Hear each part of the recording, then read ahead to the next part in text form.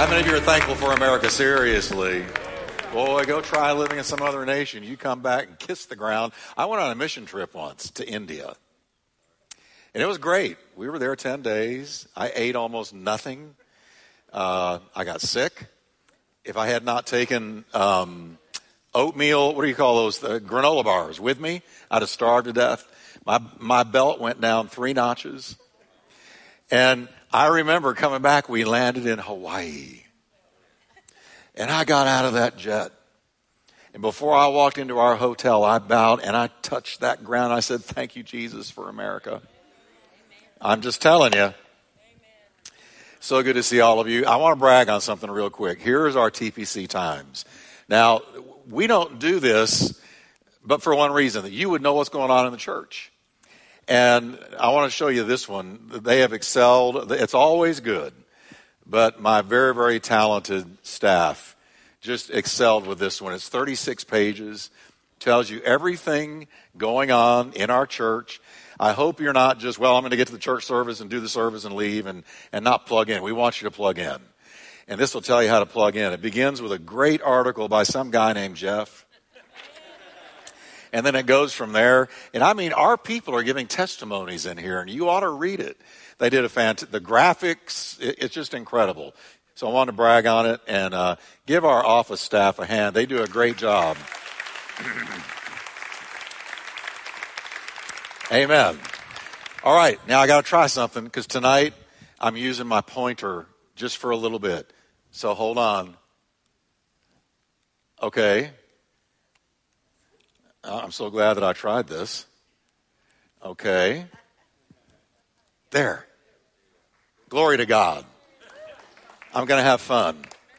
All right. Because there's a map I want to show you.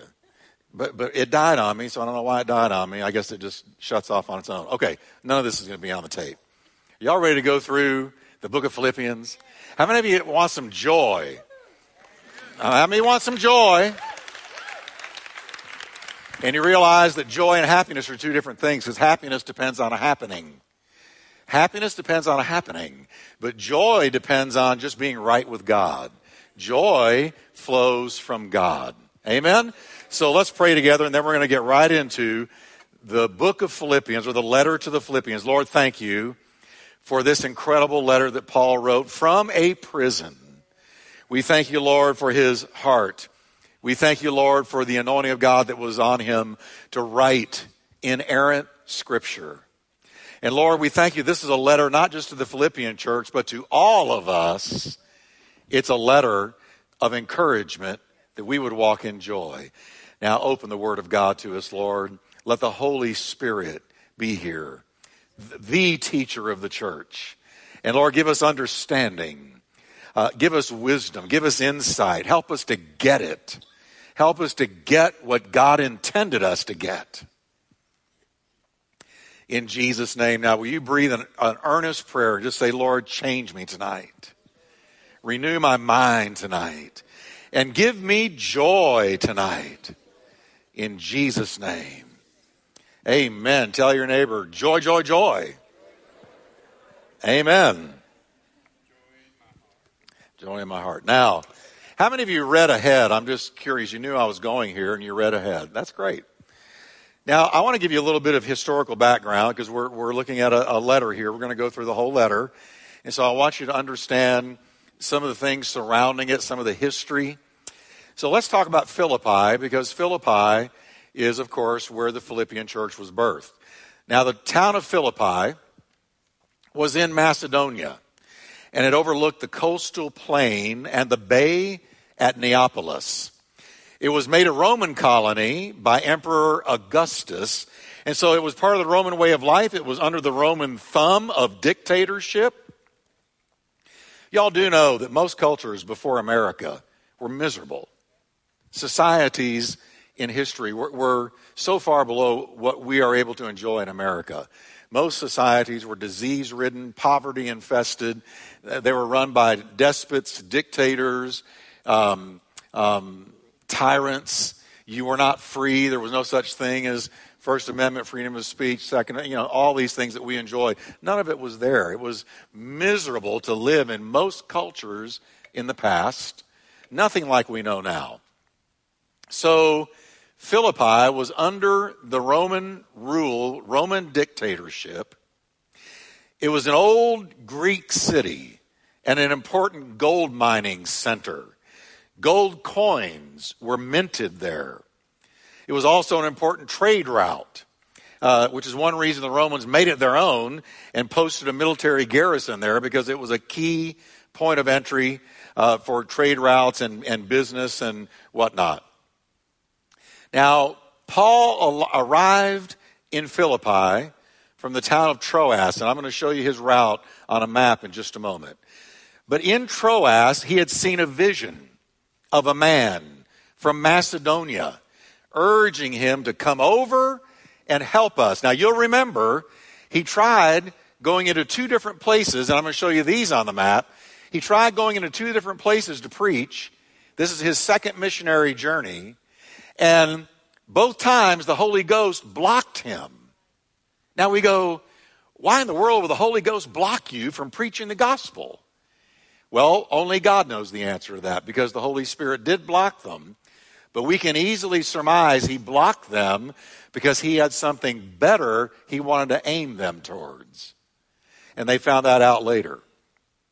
Now, he was on his second missionary journey, as I said. His second missionary journey lasted 3 years and covered around 2,700 miles. Stop and think about that. When was the last time you walked around the block? Right? 2,700 miles this little Jewish man with his entourage traveled to carry Jesus. 2,700 miles.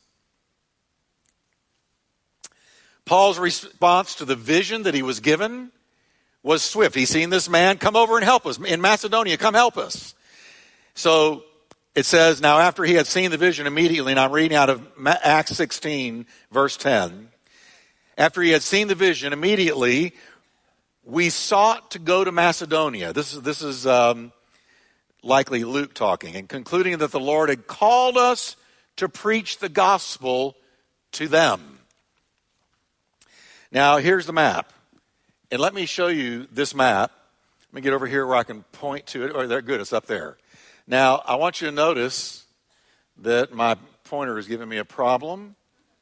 Of course it is. There it is. There it is. Yay. Everybody look now.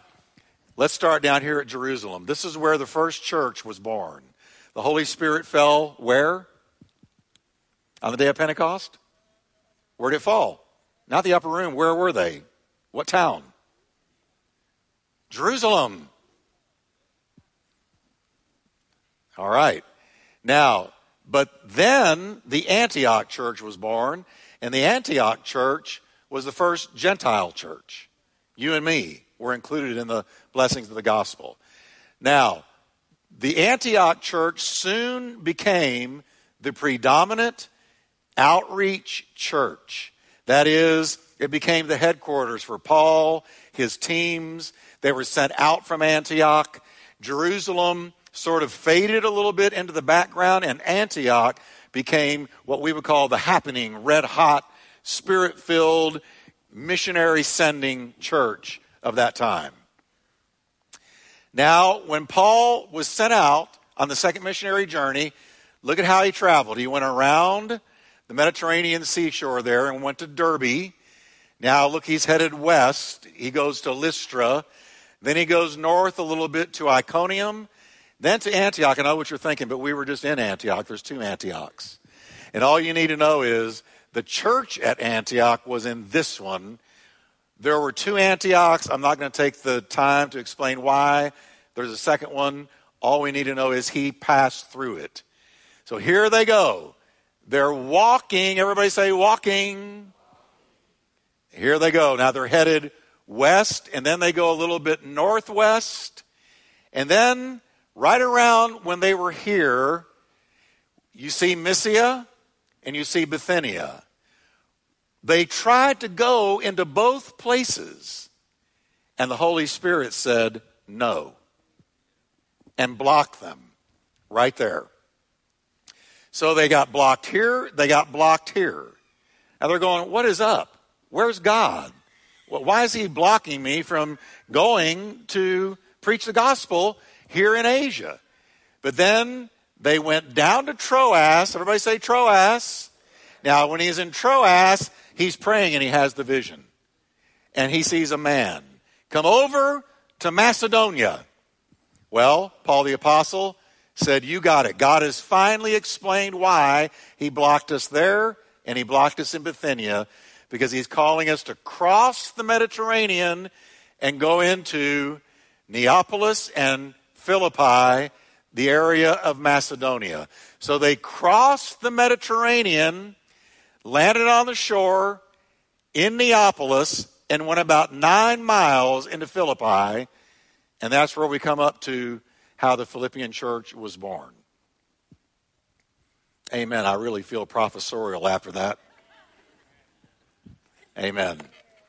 So everybody get it. Now, you see how far they walked.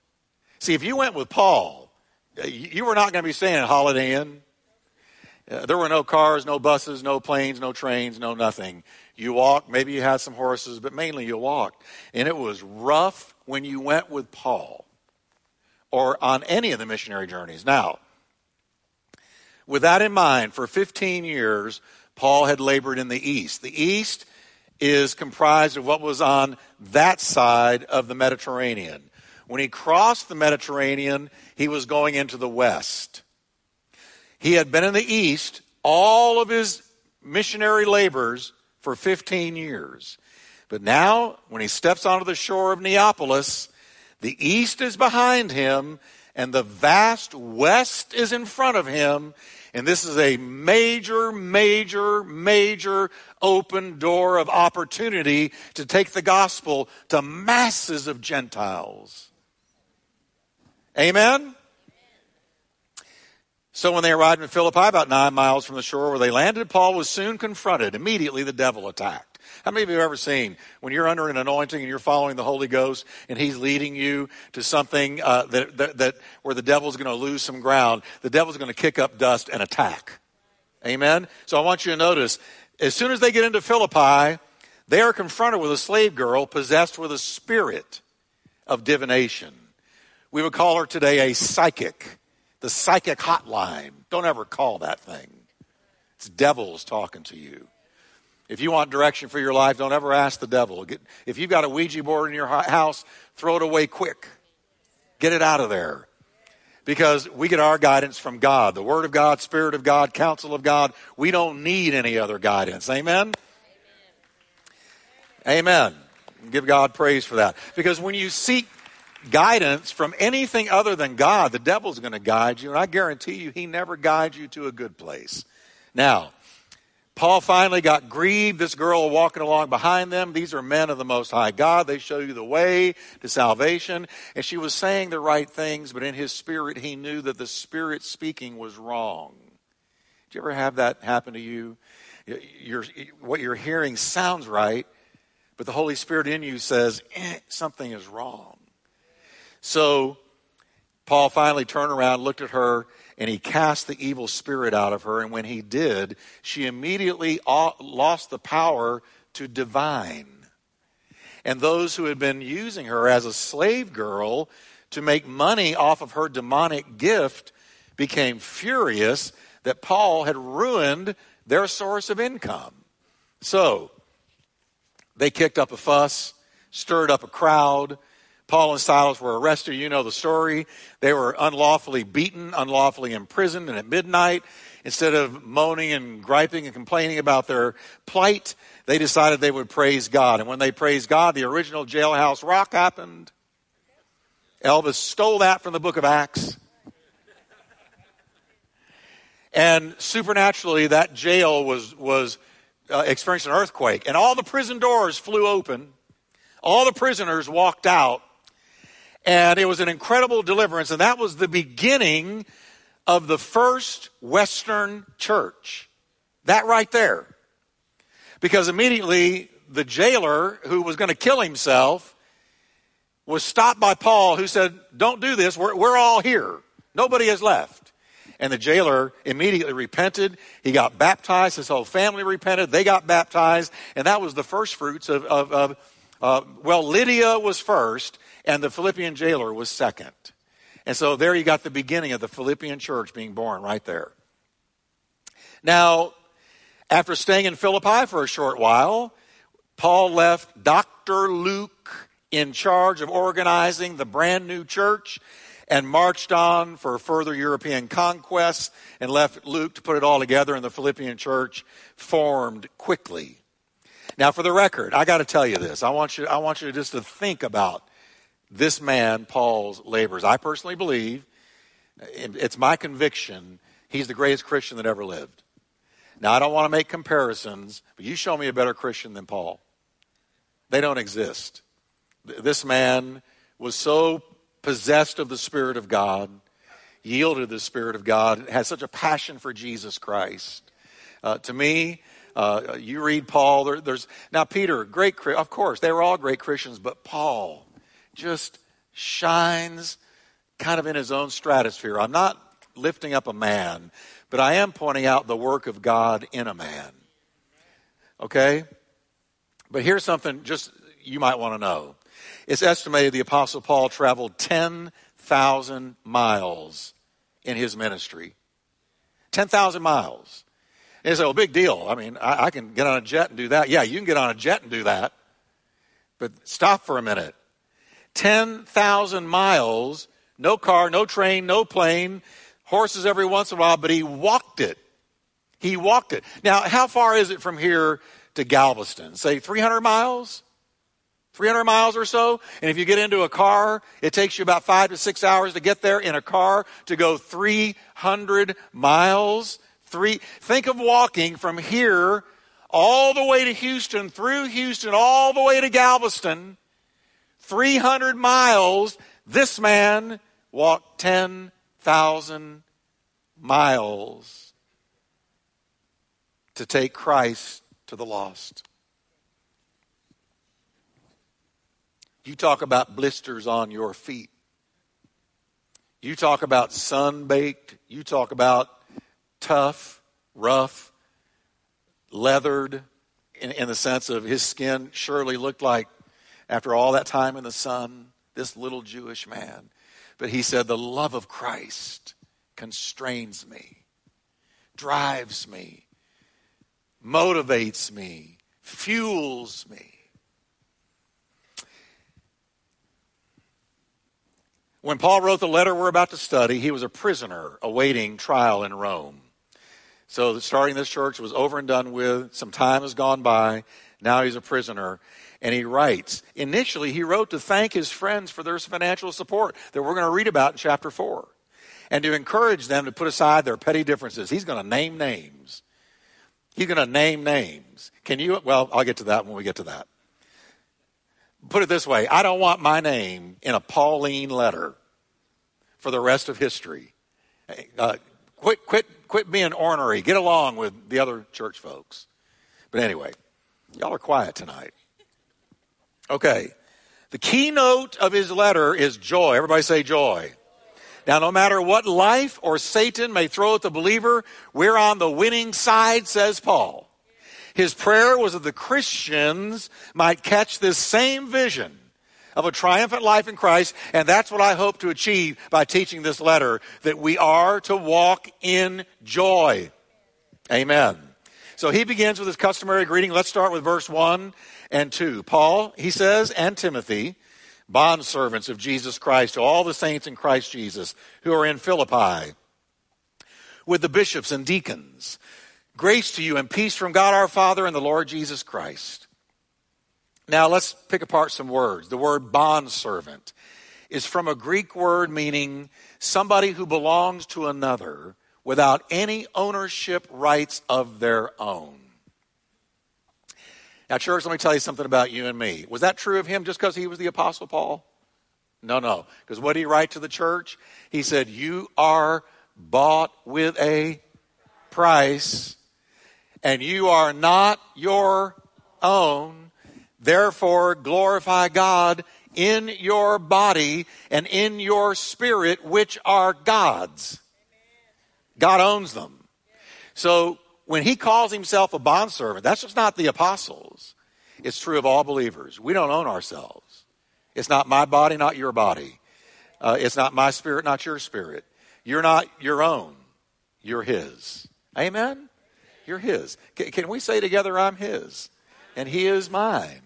So that means when he says go, we go. When he says stop, we stop. When he says don't, we don't. When he says do, we do.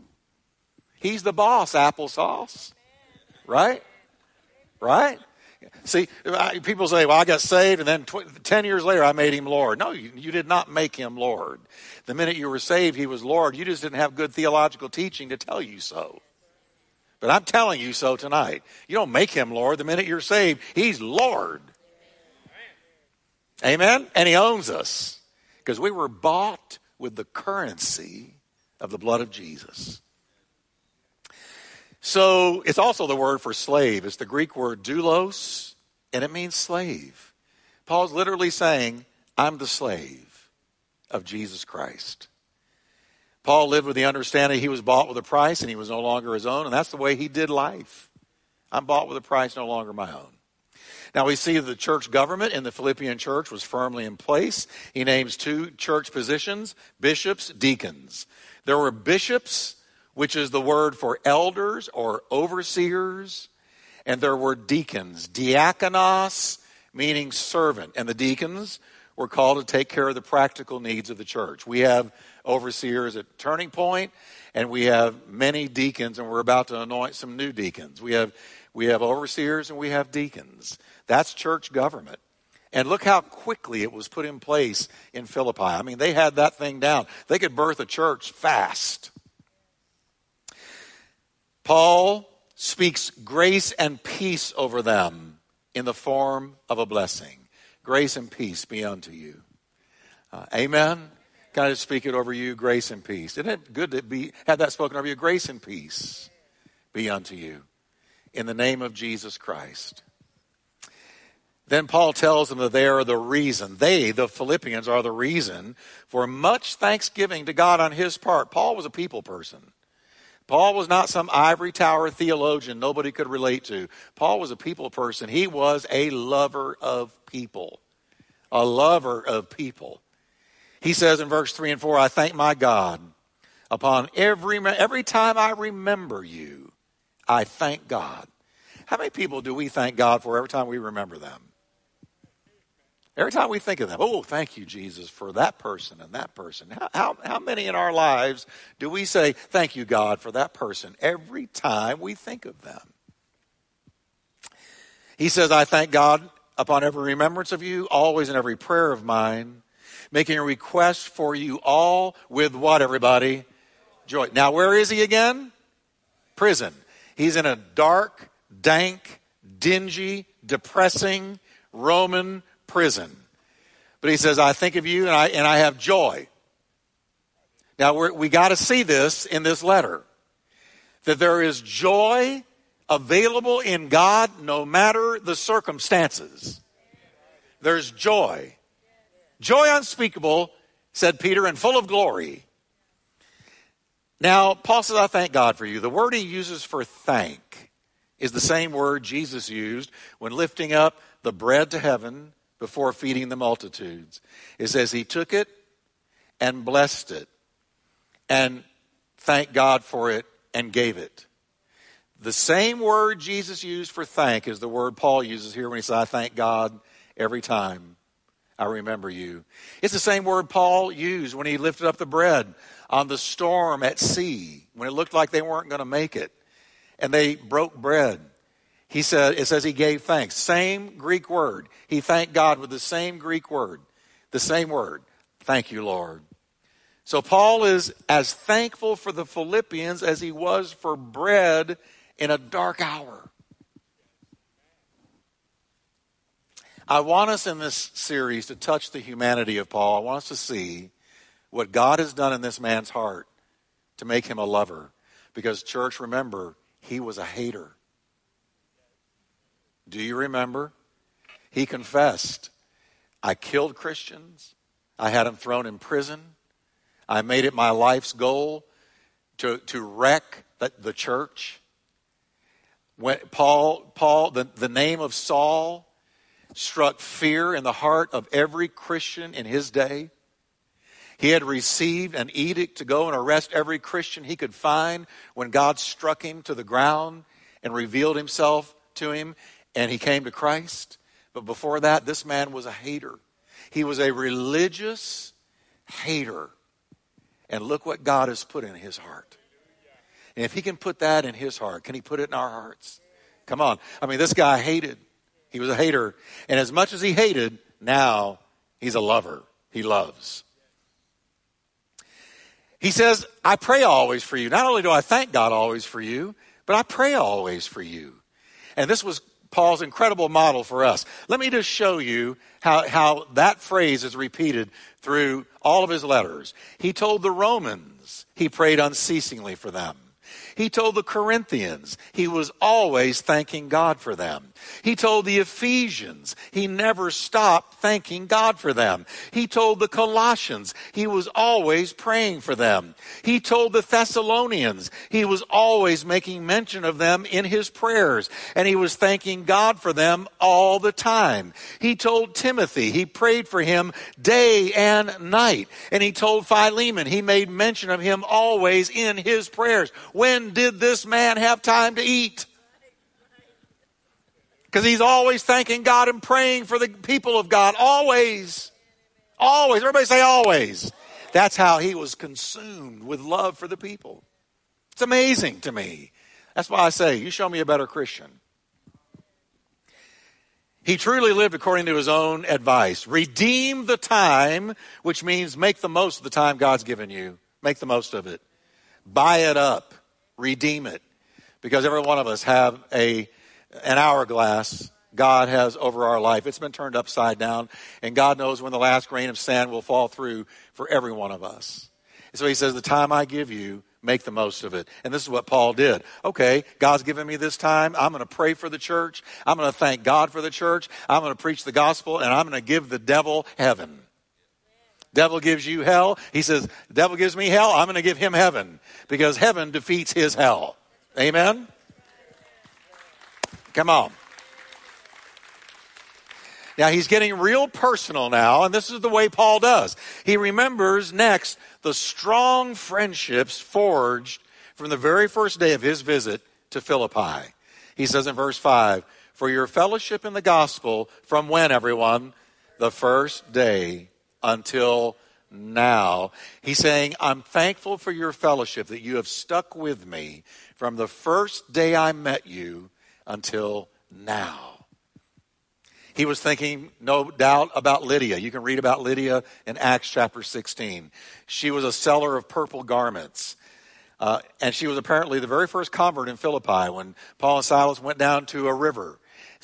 Lydia and some of her companions were down there. Paul began to share Jesus with them, and Lydia was saved. And she insisted that Paul and Silas stay in her house with her husband and her family. She wanted the man of God to stay there because she had been so touched by the gospel message and by Christ.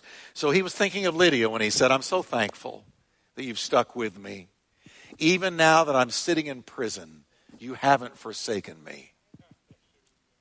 And he's also thinking of the jailer, no doubt, the Philippian jailer, who, as I said, Paul stopped from committing suicide after the earthquake that opened the prison doors. The jailer feared the Romans would blame him for their escape and kill him. So he was going to kill himself before they did it. And he and his whole family believed on Christ and were baptized. And they too took in Paul and Silas and fed them. And he said, listen, you're on my mind when I think of those who have stayed with me. You know, folks, let me tell you about people. Some come in for a season. Some come in for a reason. But some come in forever. The ones that come in forever, you can count usually on one, maybe two hands. The ones that come in for a reason, they're there for that reason, they go.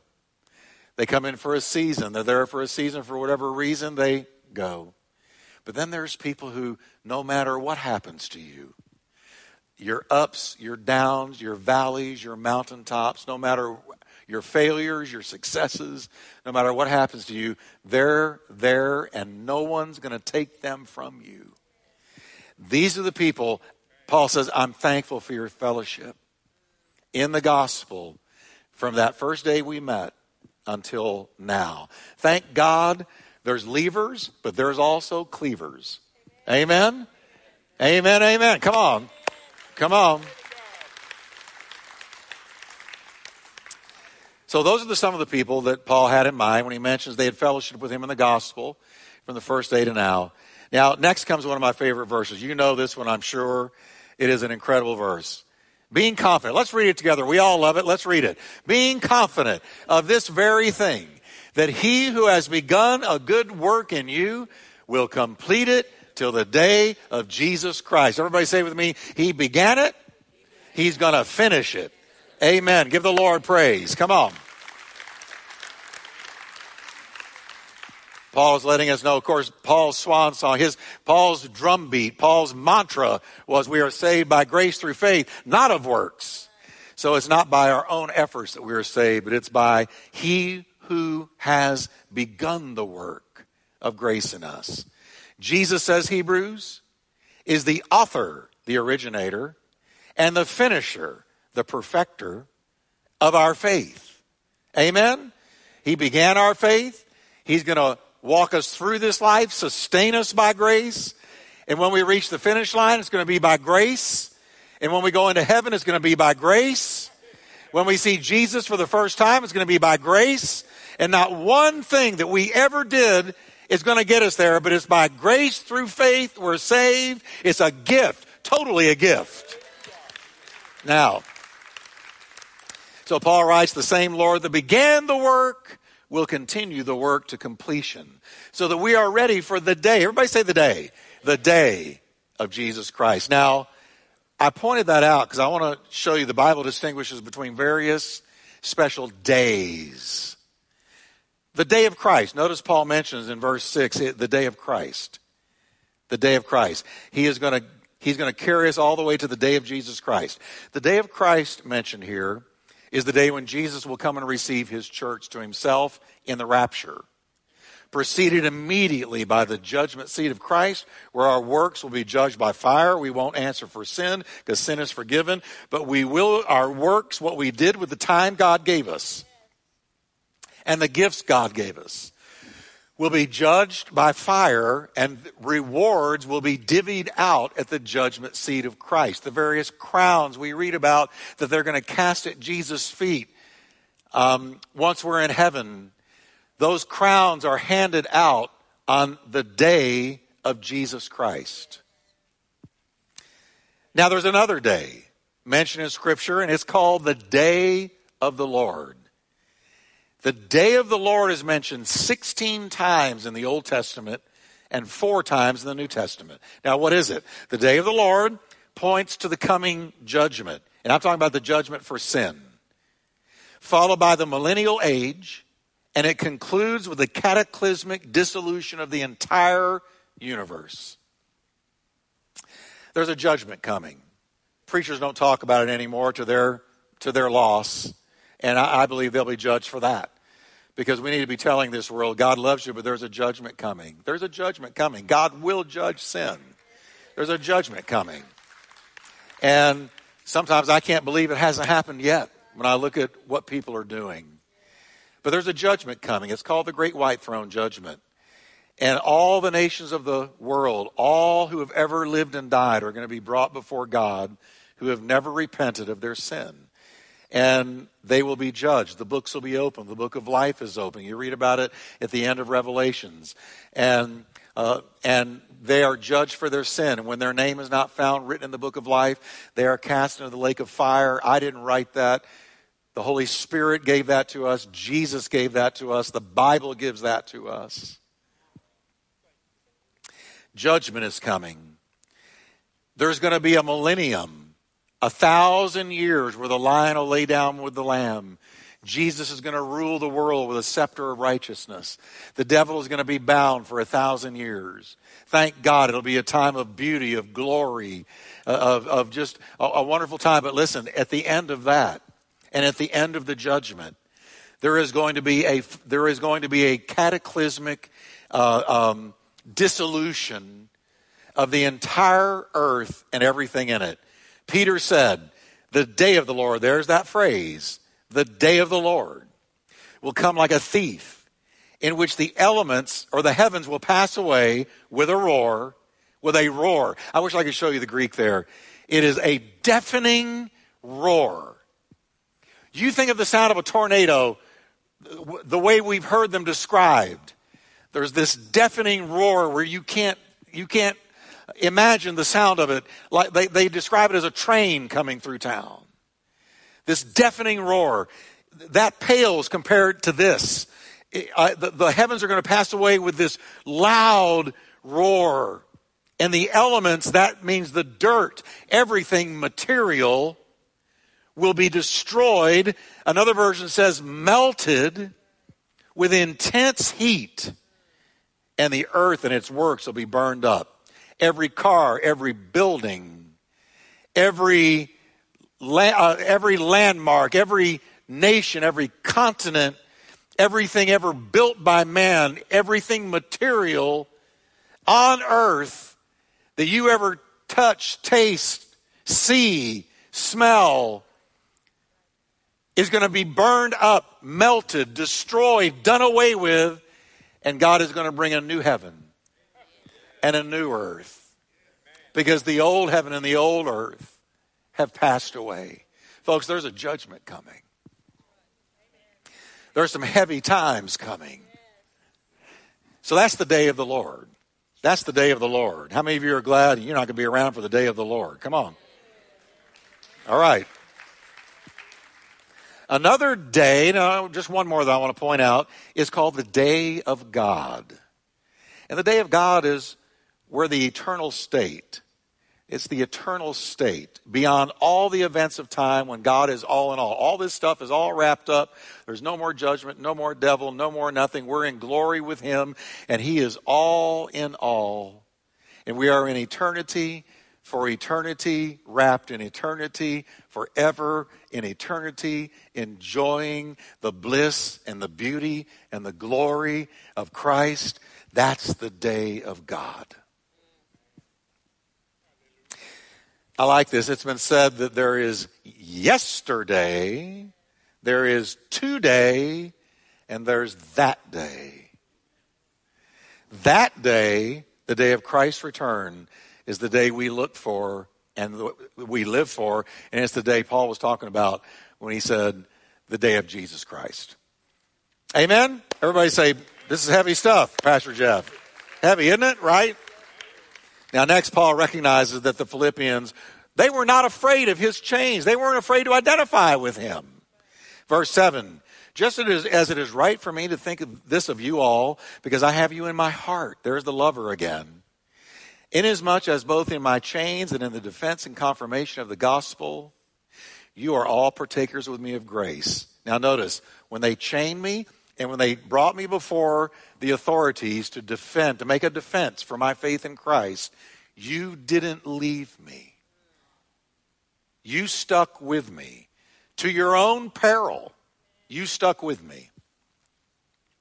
Paul was considered to be an insurrectionist by Roman authorities. He was a troublemaker as far as they were concerned. He had boldly proclaimed a king greater than Caesar, and that was bad. You didn't do that in ancient Rome. Caesar was the man. Caesar was considered God. So when he said there's a stronger God, mightier God who eclipses Caesar, your time's limited in Rome. So to stand with him was to place yourself in imminent danger, but that's what the Philippians did. They stood with him. An analogy would be of those who stood with and protected the Jews during Hitler's reign of terror. They endangered their own lives to save Jewish people. So did the Philippians with Paul. Because they stood with him in his persecutions, they were made partakers. Catch this, everybody. Let me give you a powerful truth here. Watch this. Because they stood with him in his persecutions, they were made partakers with me, says Paul, of grace. The same grace that rested on Paul and was enjoyed by the Philippian church because they had stood with him in his cause, the cause of Christ. Now let me give you something Jesus said to help you understand this. Jesus said, whoever welcomes a prophet as a prophet will receive a prophet's reward. Wait a minute. Listen now. Everybody look at me. This is so powerful. All right? The power of receiving who God sends. The blessing that comes from receiving who God sends. Whoever welcomes a prophet as a prophet, in other words, whoever receives a prophet and the prophet's anointing will receive the same reward the prophet gets. Come on. And whoever, watch this, welcomes a righteous person as a righteous person will receive a righteous person's reward. Now, in another place, Jesus said, if you receive me, you receive him who sent me. Now, he said to his disciples, when you go into a city or a town and they receive you, here's the deal. If they receive you, they receive me. If they receive me, they receive him who sent me. If they reject you, they reject me. And if they reject me, they reject the one who sent me. People who say, oh, I don't need Jesus to know God. Yes, you do. Because if you reject Jesus, you reject the God that sent him. But the flip side is, these Philippians had said, Paul, we're with you all the way. We're not going to reject you. We're embracing you. We're with you in your stand for Christ. You're our guy. We're not going to disown you. We're not going to say we don't know you. We're not going to distance ourselves from you. We receive an apostle in the anointing of an apostle. And he says, now you are experiencing a trickle down blessing. You're receiving the grace that's on me because you received me. You got to be careful who you reject. The body of Christ as a whole has not this wisdom. Can I say that again? The body of Christ as a whole doesn't have this wisdom. Because I see Christians, I can just tell you the way I've been talked to by some people. Now, I'm just a normal guy. I'm a pastor. I don't want anybody. I have started 3 churches. I've apostled 3 churches, but I don't call myself an apostle. And I wouldn't want you to. I've started 3 churches, okay? And they've done well. But the deal is, God has sent me. And I've had people say things. And I say, you're not saying that to Jeff. Flawed, imperfect Jeff. And I could point out other people who I know have an anointing on their life. And I see people so flippantly attack them and tear them down and badmouth them and slander them. But they don't know they're cutting themselves off from a blessing.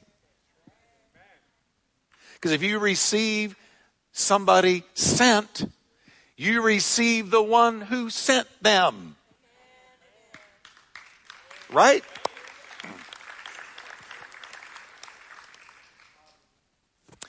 He then expresses, he goes on with deep affection for them.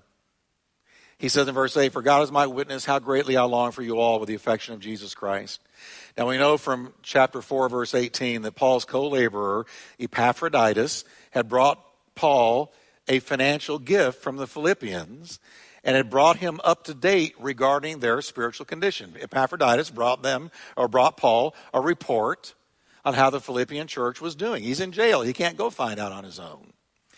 And this conjured fond memories in Paul where he's essentially saying, you know what, can I just say this without sounding weird? It's almost like the church was his girlfriend. He loves the church. No wonder he didn't have time to get married. He was in love with the church. He talked to her like a girlfriend. I miss you, baby. I love you. I hate being apart from you. He sounds like this. It's like he's in love with the church. I'm longing for you with the affection of Jesus Christ. I miss you, sweetie pie. It's almost like that. But it's a Christ love. He says, I long for you with the affection of Christ. He's essentially saying, I miss you big time, deeply, with the very love of Christ. He longed to see Lydia and her household, the jailer and his household, all those that had come to Christ with his first visit. He says, I'm missing you. I love you. You're not just a job to me. I love you. Now, next we get a glimpse into the prayers Paul prayed for them. This is going to get good, and we're coming to the close. How many of y'all have been blessed tonight? If you've been blessed, give the Lord a hand of praise. Come on. All right. Now we're getting a glimpse into what he prayed for the church, because what Paul prayed for the church is the will of God for not just the Philippian church, but all of us. He said in verse 9, this I pray, that your love may abound still more and more in knowledge and all discernment. Catch that. Paul, the lover of the church, prays that their own love for one another will grow without limit, more and more and more and more ad infinitum. But notice something. Paul distinguishes something about love that we're missing today. There is what I like to call a sloppy agape out there. Everybody say sloppy agape. Now, agape is the love of God, right? But there's a sloppy agape out there. And here's what sloppy agape says. We should love people to the point of never correcting them, never offering wise counsel, never judging the things they do. And we're told that is true love. Our culture says this, you judge me, you don't love me. That's what our culture says. If you love me, you won't judge me. Do you know how harebrained that is? Do you know how crazy that is? Y'all got the no nods tonight. Do this or do this. Do you know how crazy that is? There you go. That's crazy. That's crazy. If I love you, I won't judge you. If I love you, I won't correct you. That's not love. Listen, he says, you need to be discerning. He said, I pray that with your love you have knowledge and discernment. Knowledge and discernment. Paul's prayer was that the Philippians would love with both knowledge and with discernment. Love is universal, but it's not gullible. Can I say that again? Love is universal, but it's not gullible. Love is universal, but it's not blind. Love is universal, but it doesn't give up the principles and truth and holiness of God. Love, real love, should be discerning and based on knowledge gained by experience. The word he uses for discernment literally means judgment, to judge something as to its value or to make a judgment call. True love, folks, please believe me, draws borders, limits, parameters, lines in the sand. True love. Let me ask you, does God draw borders with you? Does God say, oh, go and do whatever you want, I just love you? Does God do that? No. No. What does God do every day? He puts borders around us. There are things we know we can't say, do, places we know we can't go. There's activities and lifestyles that we can't partake of because God's love sets borders. And God, let me ask you, if you went out and sinned tonight, would God correct you? Does he love you enough to correct you? Or would he just say, oh, I understand. Go do what you want. I got it. I just know that I love you no matter what you do. Is that what God does? So how is it that we've been laden with that concept of love when that's not God's love at all? A parent who loves his child in knowledge and all discernment will not indulge his every wish and will not withhold rebuke and discipline. If you do, you don't love them. I remember I had a friend when I was a rebellious teenager. And he used to say to me, my parents don't care what I do. And we used to say, you got cool parents. Because my parents, they're just a bunch of duds. They're always telling me I can't this and that. You got cool parents. You know where he is right now? He's in prison. And he's been there a long time. His parents weren't cool. They didn't love him. Nobody has ever loved us like God loves us. The cross of Christ shouts to the world, God loves you. But God's love never violates his holiness. It never operates in conflict with his wisdom and never ignores his own righteous laws. And if that's God's love towards us, if we know somebody and we love them and they're in a lifestyle that is damaging to them, then of course we're going to make a value call and in love say, you know what, I love you no matter what, but there's no way I can agree with this or that in your life because it's destroying you. We're not to walk in sloppy agape. We're to walk in God agape. So Paul says, I pray that your love for one another grows by leaps and bounds and that it's accompanied by wisdom and discernment. Now, let me close with this. One more verse and we're done. Why is that important? Why is it important to have discernment? He says, number 10, verse 10, that you may approve the things that are excellent, that you may be sincere. Everybody say sincere. And without offense till the day of Christ. 2 words, quickly. The word approve means to examine, to test. It's used in reference to testing metals for purity. Paul's idea is that Christians should carefully examine what comes into their life to see if it is from God or from the enemy. Is it a good thing or is it something bad posing as good? Is it something posing as good but it's not the best? We are to be discerning people. We are to be discerning people. Love and discernment go hand in hand. Why are we to be discerning? That you may be sincere. Now, sincere doesn't mean what you think. You think that means honest. That's not what it means. It means to be tested by the sunlight. Now, let me explain. In Paul's day, a sculptor would often carve too deeply into the marble.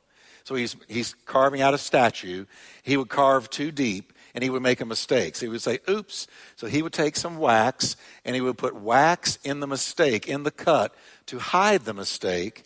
And the wax looked like marble. Then he put it out there to sell. And when a buyer came along, they looked at this statue, and because he had the mistake covered in with wax, the buyer couldn't see it. So the buyer would think they got a great deal, and they would buy it and take it home and put it outside. The sunlight would hit it, and the wax would melt, and all of a sudden, all these flaws in what they thought was a perfect sculpture show up.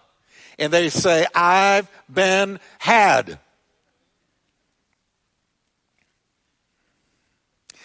So wise customers learn to write in their sale contract for marble sculptures the words, without wax. They demanded that the work be sincere, without wax.